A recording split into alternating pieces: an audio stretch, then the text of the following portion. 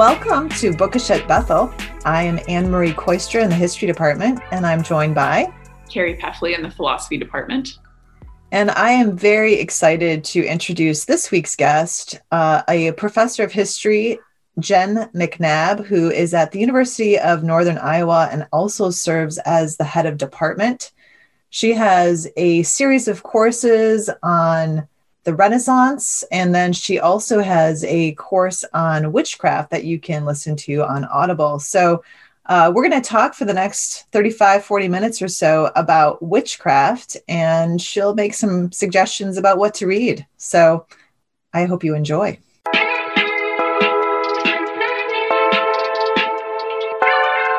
All right. Well, Jen McNabb, what a pleasure. And indeed a huge pleasure to have you on our podcast today. And so you have put out this fantastic series on the history of witchcraft.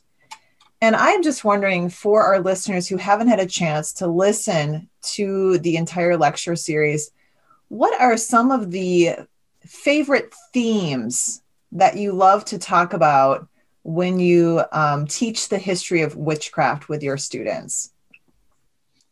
Well, thanks for having me. It's a real pleasure to be here. I find witchcraft fascinating, and most people do as well, because it seems to be a relic from a dim and distant past, where people behaved irrationally and lashed out without a great deal of forethought or evidence at people they determined to be different from themselves, with some pretty devastating consequences.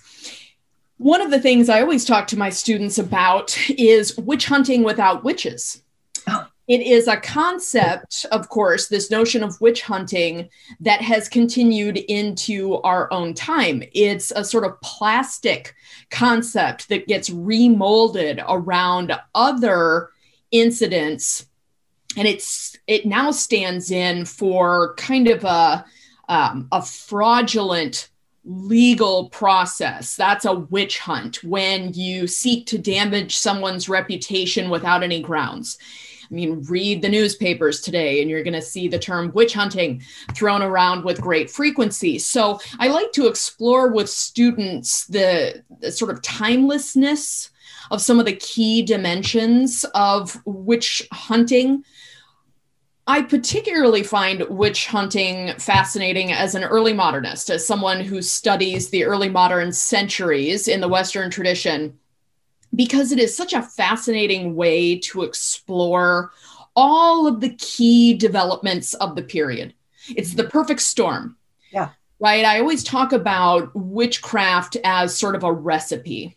We don't get the European witch hunts without a specific and lengthy list of ingredients that show a cultural tradition in crisis, in transition. So it's like the perfect nexus of all of these early modern developments. It's about law. Mm-hmm. You don't get witch hunts without the criminalization of witchcraft. Mm-hmm. So we see leaders of various communities all over the European territories deciding that there is a problem and that law is the way to fix it. Mm-hmm. So I find that fascinating. Mm-hmm. It's about state building. Again, you can make law, you can say witches are evil and they should be executed for their diabolical pacts and for their acts of harmful magic, maleficia. But unless there is an infrastructure to enforce the law, then you don't have hunts that become chain reaction and widespread and lead to loss of life. You might say, Dr. McNabb, what about the church? Like, the church could do that, and the church would have a vested interest in witchcraft activities, and that was certainly the case. So we're going to add religion as another factor here. But let's remember that the church is not supposed to be in the business of killing people. Mm. They're about saving immortal souls, and they certainly partnered with secular authorities, but it was secular authorities that surged into the lead. I like to be a myth buster when I'm teaching witchcraft, because a lot of students come in and say, yeah, witch hunting, that's the Inquisition, right? No one suspects it. That's an inquisitorial kind of thing. And the reality is that is not the case. Witch hunting was relatively subdued in the territories that we most associate with allegiance to the Pope during the days of the Reformation. And so it's a common mistake to imagine an intolerant Catholic Church at the forefront of this movement. So let's return to the issue of religion. Witch hunting is made possible by this fusion of two different belief systems with regard to wielders of supernatural power. One strand is this notion that there were mortals who could use supernatural powers to cause harm, right? The other strand is that there were mortals who had thrown in their lot with the devil. So maleficium, harmful magic, fusing with diabolism, devil worship, compact with the devil, partnership to work his evil will. That happens in the 15th century. All of the current scholarship is pointing us to the early part of the 15th century as a new fusion of those ideas. So you'd think, okay, in the 1400s, then we're off to the races. I mean, we're going to see the hunts really start blowing up. Doesn't happen. There are some trials. It kind of happens in fits and starts. There are frustrated witch hunters who are trying to bring witches to justice and have a hard time selling that to the local magistrates. It's into that context that we would put, for example, the famous witch hunting manual, Malleus Maleficarum, the Hammer of Witches, produced in the 1480s by a frustrated, failed witch hunter. So, of course, what does he do but put pen to paper and tell us all about how witch hunting should work? Right. And so that's often pointed to in the 1480s as the official start date of the witch hunts. That's now been backed up quite a bit to the early decades of the century, but it's kind of a muted response once we get this conglomerate picture. It's not until the 16th century, sort of the halfway point of the 16th century, that we begin to get really significant witch hunting in a number of different geographic territories. What explains that gap? The energies of the Reformation. The kinds of religious anxieties that people might have displaced onto witches from the 1520s to the 1560s, people are arguing about other things. And the presses are churning out other kinds of texts. They're talking about the teachings of Luther and Calvin. We've got a lot of energy in trying to explain piety and religiosity and the devil, right? The reformers were really interested in the devil and his works. But they weren't necessarily making witches a focus. I'm about to stop talking here, but I've got to throw another ingredient into the mix. Well, there's two more. The first is this: technology. And this is a fun one because that's not exactly something that people normally associate with the 15th and 16th centuries. Ooh, high tech. But this is the birth of print. In this time period, the birth not only of print for elites to wax eloquent in their lengthy tomes for each other, but also the emergence of popular print, commercial print, things put out to sell. Witches, pretty darn sensational. I always tell my students, imagine the checkout line at Target or your local supermarket. What draws your attention? Oh, it's celebrity tales. It's these salacious accounts of various misbehaving people. That's what witchcraft pamphlets were, ballads and broadsides relating these fantastic tales. Of course, they were going to sell. Mm-hmm. And there's this interesting dialogue that exists, as far as we can understand it, between people's sort of landscape belief system of witchcraft and print. They are seeding one another. The more sensational things are becoming in narrative form, the more sensational people's relations in court as they're giving testimony become. So we see this cross-seeding between popular print and popular belief, as difficult as that is for us to penetrate, since peasants weren't sharing their deepest and darkest thoughts in diaries that we've uncovered anywhere. So print is really important to put into the mix. Even the educated elites, they created this genre of print called demonology, right? The ology of demons. Sounds very sophisticated and cerebral. And these are largely theologians talking about what the Bible said concerning witchcraft and really probing the diabolism piece of the witchcraft equation. And here's where I'm going to bring it home: the socioeconomic tensions of the time. This is a super complicated subject, but the early modern centuries we can identify as a period of proto-capitalism. Many of the older medieval ideals of community were put in tension. Now, I'm not going to be overly rosy about the Middle Ages. We have this sort of rose-colored glasses idea of peasants maybe linking arms, dancing around poles to celebrate solstice and whatever. There was a lot of interpersonal tension in medieval communities, but they did have to rely on one another in some pretty profound ways to make a go of it as a village. In the early modern period, we have some new sensibilities setting in about land usage, about animal pasture, about acquisition of personal wealth. Mm-hmm. And that leads to some new definitions of what's mine versus what is common, and some challenging times in terms of resources. It's a time of famine and war and intense competition. So people saw others not necessarily as survival partners, but as rivals.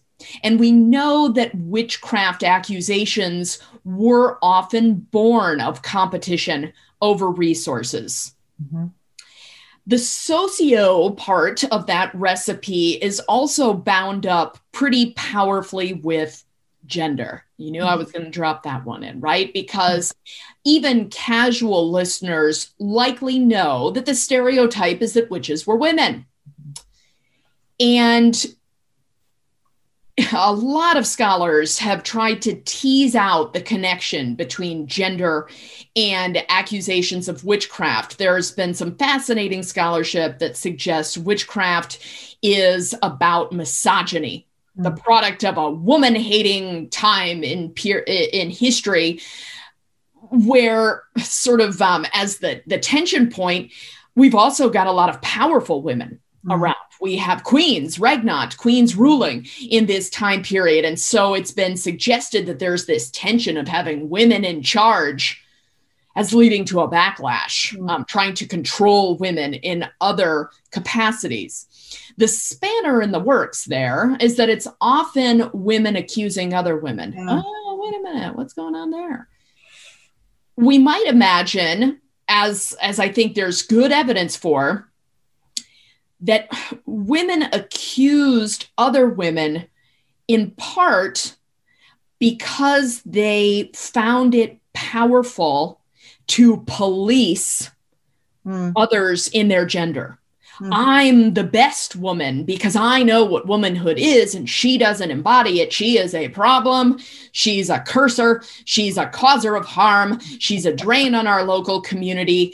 If I point the finger at her as a problem, then I am doing my best to uphold good order and proper standards of behavior, I have bought in to those standards formulated by men, but I'm empowered nonetheless. I'm going to court. I'm going into this institutional forum and I'm telling my stories and people are listening to me. That is powerful in the early modern period because there were fewer opportunities for women to do that. So there's my super long-winded ingredient list for early modern witchcraft and why I think it's such a great teaching topic, because you just get to burrow into so many aspects of early modern life. Yeah. Yeah, I mean, in 15 minutes, actually, I'm impressed at how short you kept that, because in 15 minutes, you got into kind of the highlights of what struck me as I was listening to your podcast is just the nuance, right? All of us who are casually interested in the history of witchcraft do tend to think, oh, it's the church, oh, it's gender, without thinking about nation building and the socioeconomic things. I remember going to Salem as a little kid and being like, I don't understand what's going on here. It's very kitschy. It's very, very Halloween-y. And I know it's connected to women and maybe to race, but it's so deep and confusing. Well, and the Salem episode held up to the light is one of those witch hunting episodes that seems even particularly bizarre, in part because of how it's been memorialized. Salem, if it's been a while since you've been there, it's a fascinating study in contrast. It's a community that really you see struggling with its own history. What do we make of this? Well, we can make a lot of money. This is a place that people come for the kitsch. You know, you buy the mugs. I was tried at Salem and things of that sort. Get a cool T-shirt. I came to Salem and escaped with my life or something like this. So there's certainly a sort of morbid fascination about the place. But Salem is also home to the Peabody Essex Museum. That is one of the real first-rate museums in the country for the Atlantic trade, for a whole host of, I'm walking through the rooms in my mind right now. And once again, being kind of impressed by that world-class collection. And I think Salem has tried to present itself as this really cultured city. But how do you grapple with the loss of life that happened there, the rank intolerance that led to such suffering in such a catastrophic way? Salem is also interesting because it had its mea culpa moment afterwards in a way that many of the European communities never stopped and took stock and said, hey, something terrible happened here. We participated in something horrible.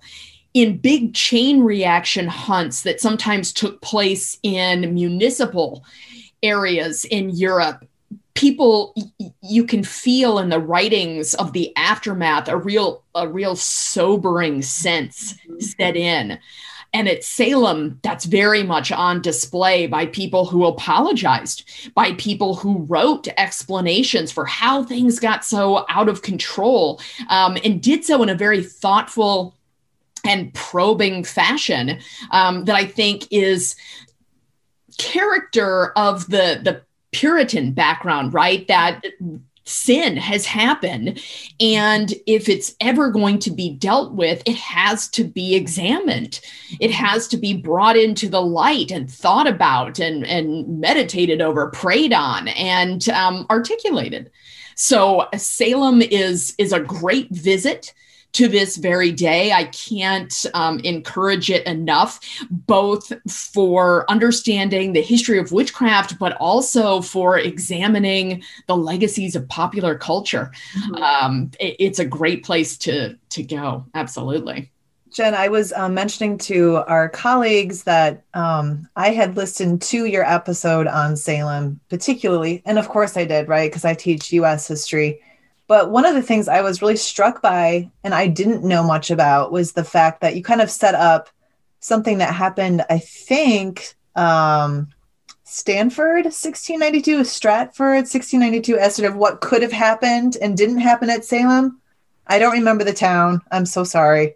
Well, Salem is really unique in the scope of its hunts. And again, as my recipe for Europe sort of set forward, Salem is that perfect storm of a whole host of factions. There's religious tension. There's certainly socioeconomic crises there. There's war. Some of the most recent scholarship, I just taught a graduate seminar on Salem last spring.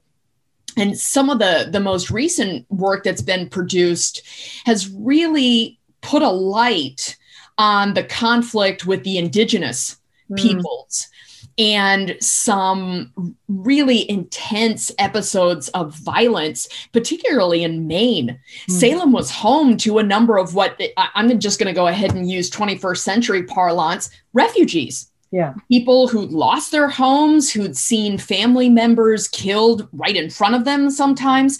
And those people brought the nightmares with them. And now I think there's a lot more focus on what those crises brought to that sort of smolder. I almost said cauldron, not the term I ought to be throwing around loosely when talking about witchcraft, but the sort of collection of issues and peoples in Salem Village and Salem Town. So certainly we want to hold up Salem as this sort of unique circumstance. There was another witch hunting episode that was sort of aborted in the exact same year when people in the village were very skeptical of a young servant girl's accounts and tried in methods that we might think a little funky from a 21st century perspective, but were very rational in the 17th century to catch her out. Like, let's try to see if there's any real evidence behind these tales, behind these fits. She's sort of traded in this very physical experience of bewitchment. And there was a lot of healthy skepticism about what was causing her physical, apparent physical distress. And so in that community, you see people rallying around the accused and saying, hold on. This seems out of character. Right. And what can we do to examine this episode in a rational fashion? Were scattered episodes of accusations of witchcraft throughout the colonies. There was one that was slightly more extensive in the Caribbean. But by and large, witch hunting is not something that really sinks into the colonial experience, but in a few really high-profile episodes. Let's remember on the sort of chronological spectrum, the later 17th century, things are wrapping up in a number of areas of Europe, although Central and Eastern Europe wouldn't experience the most extensive of their hunting activities until after that date. That's another one of those myth-busting ideas that as soon as science comes, everyone just gives up witchcraft and they realize it's backward and superstition and that, people were sick because of disease. There's this really protracted period of coexistence between the coming of scientific reason and belief in witches. And that's tough, but people didn't go to bed one night believing in witches and then wake up the next morning and say science. So there's a lot of overlap there. And so we have this kind of protracted decline that could be interrupted by things like war or famine or particular feuds in villages or towns. There were so many things that could kick it off. And that's why we have witchcraft dying in fits and starts. Okay. And we do want to think, too, about the colonial territories as offshoots of their European parents. Right? So people came to the quote unquote New World with very old world views. Yeah. And so it's not surprising that the chronology plays out the way that it does. Yeah. And Jen, just because I'm curious, because you have the long view, for how long would you say is witchcraft dying out, even as sort of the scientific method is advancing? Is that like a period of 100 years? Is 150? Is it shorter than that approximately? Depends on which population we're talking about, right? And even for the elites, there's a long period of overlap. I mean, if we're talking about beliefs in witchcraft, that's 20th century. People are being accused of witchcraft. Well, right down to the present. Witchcraft has many faces. Witchcraft in a global perspective, I try to get my students, when they're taking a class on witchcraft, to have on their radar accounts of witches in other parts of the world down to the present day, right? People being seized as witch doctors in Africa, even down to, name the year, name the month. You can find accounts all the way down to the present. So beliefs in witches are incredibly powerful. They're as old as human society. It's incredibly provocative, this idea that there are powerful people in tune with natural and supernatural forces in ways that allow them to affect the material world. Certainly, that's an attractive notion for the people who propel themselves into those positions of power. And I do want to throw sort of a curveball here, again, thinking from a myth-busting perspective. We tend to imagine that witches were disempowered. They were accused, and then, their lives could be forfeit as a result. Witchcraft was too dangerous, too hot to handle, if you will. Who would want to be a witch? It's clear that some people traded in this notion of having power. It was a way to get people to do what you wanted to. Hey, I'm hungry right now, and I'd really advise you to give me some bread and some ale. Not saying there could be consequences for those things not happening. In other words, people were scaring their neighbors a little bit under these maybe implied threats of potential activity that we would say is associated with witchcraft. Some women owned it. We have to be careful about the evidence we use on this front, because it's important to remember, and this is something that students sometimes have a really tough time wrapping their heads around. How do you explain confessions? And not just, yes, it's true, I'm guilty, I am a witch, but the stories they told, these unbelievable tales. Yes, I'm a witch. And yes, it's true. I fly on my broom off to the woods and gather with hundreds of others, performing evil rituals and boiling things in cauldrons to make various ointments, etc., etc. How do you explain that as a confession? I think the word we're searching for here is often torture. That under duress or threat of same, people responded in ways that they thought their interrogators would be receptive to. Leading questions. Is it true that you converge with others in the woods around these magic rituals? Sure. Is that what you want to hear? Will that make the pain stop? Now, at that point, it's sort of easy to throw out the entire early modern legal system as full of foolishness. they did try to build in a safeguard for false confessions. They might have a confession under the application of torture. They always wanted it repeated without torture.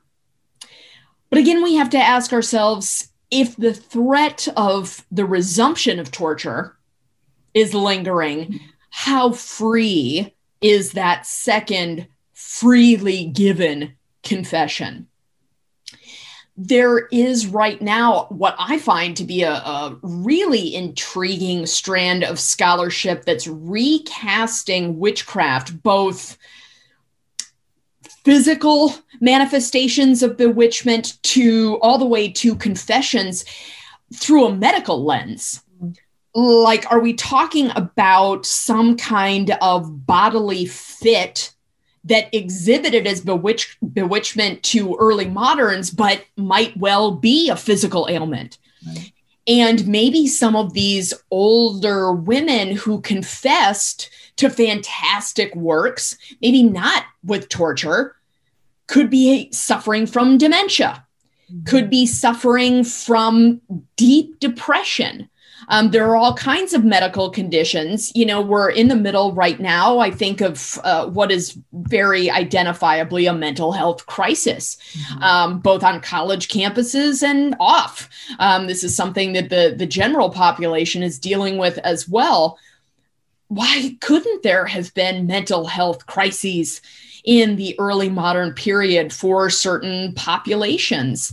And so I think all of these things add richness to our understanding of the past. Now, it's incredibly difficult to play the 21st century physician or psychologist and explain away the early modern witch hunting phenomenon, but it's another chapter to the book that really explains our understanding as moderns of something that's often really difficult to wrap our sensibilities around. Yeah, fantastic. Well, I've got my eye on the time. Okay. We want to make sure we ask you a couple of other questions. So, sure. Carrie, do you want to shoot her the? So this is Bookish at Bethel, so we like books. So if you were going to say to one of our listeners who you piqued their curiosity and they'd like to do some reading, do you have books that you would recommend on the history of witchcraft in the Western world? Sure. I love teaching a book by a scholar named Jim Sharp called Witchcraft in Early Modern England. It's part of a series of texts that has a brief narrative, gives you a brief overview of the history, and then includes excerpts of documents. So I love that in books. Yeah. When you're given enough to ground yourself in the topic, in the period, in the major strands of historiography, because Sharp does that as well. Witchcraft is a subject that's been extensively written upon. It fascinates professional historians as much as it does popular audiences. And so Sharp helps navigate some of the historiographical history of the subject, who's said what. Now, it's an older book. It was published in 2001. Professor Sharp, if you're out there, give us a second edition. There's been so much great stuff published since then, but I really love that document section. It's not lengthy. I think it's 30 pages of documentary excerpts, but it is the greatest hits. Nice. It's a little bit of demonology. It's a little bit of court records. It's a little bit of sermons. It's a little bit about law and governance. So you've got all of those strands there. And as you're reading the narrative chapters, Sharp will say, document 2. Nice. Like, all right, cool. Let me go check that out. So you see this sort of scholarly approach backed up immediately by some evidence. So I'm a great big fan of that. I'm also a great big fan of a book by a scholar named Brian Levac called The Witch Hunt in Early Modern Europe. That one is in its fourth edition. And gosh, that fourth edition is either the publication date has got to be post 2019. It's the text that I've assigned my own students this semester. And he gives a really fantastic, widespread European overview.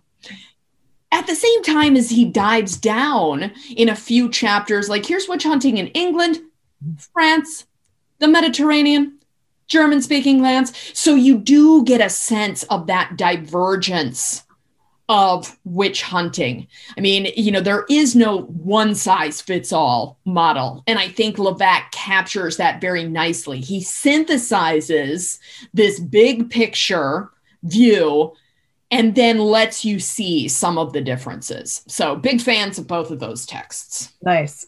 Jen, I'm going to ask you the unfair question, which is, I know that you teach in a humanities program at the University of Northern Iowa. Mm-hmm. Let's say you were going to join me, you were going to join Carrie here at Bethel University. What text would you insist upon that we use in our humanities course? I'm not joining your team unless you use. Oh, gosh.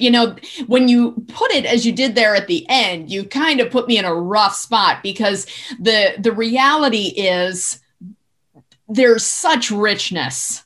I know. In the Western humanities tradition that I told you it was unfair. It's so unfair. And I'm going to respond to your unfairness by being a little unfair myself. So I teach in our sequence here at UNI, I teach Humanities 2, 1300 to 1800. That's our big breakdown in the middle of our 3-course sequence. I open the class with Chaucer's Wife of Bath's Tale. Love it. It's fabulous. It's subject to so many different interpretations. The Wife of Bath herself in the hands of Chaucer is such a colorful character. She's either girl power or very much not, depending on your interpretive lens. And her tale is the same way. It's either women winning or women being manipulated. And it's so fun to talk through that set of interpretations with students. And as soon as they get behind one, I'm team girl power interpretation. I'm like, well, let me give you this food for thought. And so then the debate spirals off in another direction. So I think it's a really fascinating text. And I will say it's become even more interesting as a teaching text since COVID-19. Mm. When I used to teach Canterbury Tales in the wake of the Black Death, students didn't understand the context. And our present day realities have really changed the way they discuss this book. So that's a fantastic one. That's brilliant, by the way. Yeah, that is. Try it. You'll like it. Those out you who are listening, you too, go take a gander. At the end of the class, I really like the interesting narrative of Olaudah Equiano, otherwise known as Gustavus Vassa. It's a slave narrative, a narrative about a slave who was freed, converts to Christianity, marries an English woman. So much in that tale that comments on the 17th century writ large. Where's the Enlightenment? Where is Christian piety in this text? Where is violence? It's all there. The middle passage is there. The text has been challenged in terms of its authenticity. Is this really the life story of a single person? What do we know about Gustavus Vassa? What are his identities? You'll notice I've given him two. Olaudah Equiano, his African name, and Gustavus Vassa, his Europeanized name given to him by one of his masters, but one that he adopts as his identity moving forward. It's such a wonderful read for students to consider race and identities and so many other aspects of 17th, 18th century life at the end of a humanities class, because it's very easy to walk away from our Hume 2 at the height of the Enlightenment and the coming of modernity. Okay, yes, there was bloodshed with the French Revolution, but here we throw off the yoke of the old world and embrace a bright new future. There's a lot of tough stuff that still needs to be examined. You can't leave humanities 2 with this sunshiny outlook for the future. There's a great deal of complexity. Just as we came in to Hume 2 with complexity, it's there at the end. So I really like that to bookend my own course, but I would say Bethel needs to get him on the syllabi. All right. Not there. Fantastic. Well, and Jen, we always also like to ask our guests, what's on your nightstand? What are you reading for fun these days, Jen McNabb? Oh, I am such an indiscriminate reader. There are so many half-read books. I'm one of those people who can be reading 15 books at the same time and can sort of turn to any one of them depending on the mood that I'm in. I'll give you 3 that I'm reading right now. One is Hamnet. The book about Shakespeare, actually Shakespeare's wife. It's a fascinating retelling of the Shakespeare story. His family, Hamnet was Shakespeare's young son who died, I think aged 11. And is it Maggie O'Farrell, I believe, is the author. The book has a lot of buzz and it's wonderful. It's so atmospheric. It's such a rich read. I'm also in the 16th century fiction, and this is so rare for me. I never read fiction from the period I research because I find most of it really clunky and inauthentic. But I'm reading Hilary Mantel's 3rd book of the Thomas Cromwell trilogy. This is the Wolf Hall, Bring Up the Bodies, and The Mirror and the Light. And those books are fantastic as well. So I'm halfway through. Anne's lost her head. Jane's, I think, about to be pregnant where I am right now. And Cromwell is still in favor. I wonder what happens. And the 3rd book I will give you is a mystery. I'm reading a mystery. I think it's called The Case of the Frangipani Tree, set in 1930s Singapore. I love mystery novels.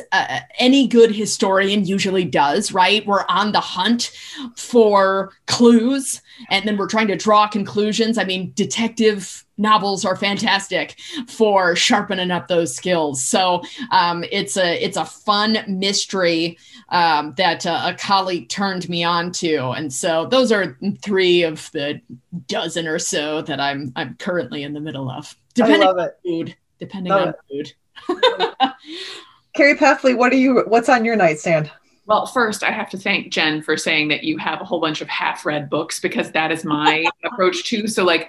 Because we every week have to answer what's on our nightstand, mine tend to cycle in and out depending on what I'm in the mood for. So I am about to finish Terry Pratchett's Jingo, which is keeping me up every night laughing. And then I am just starting a book called True Enough by Catherine Elgin, I think her name is, and it's on art and epistemology. So what is the connection between truth and the way that we use various epistemological methods to seek truth, and then art and the sort of truth that art might give us. So I'm very excited about that.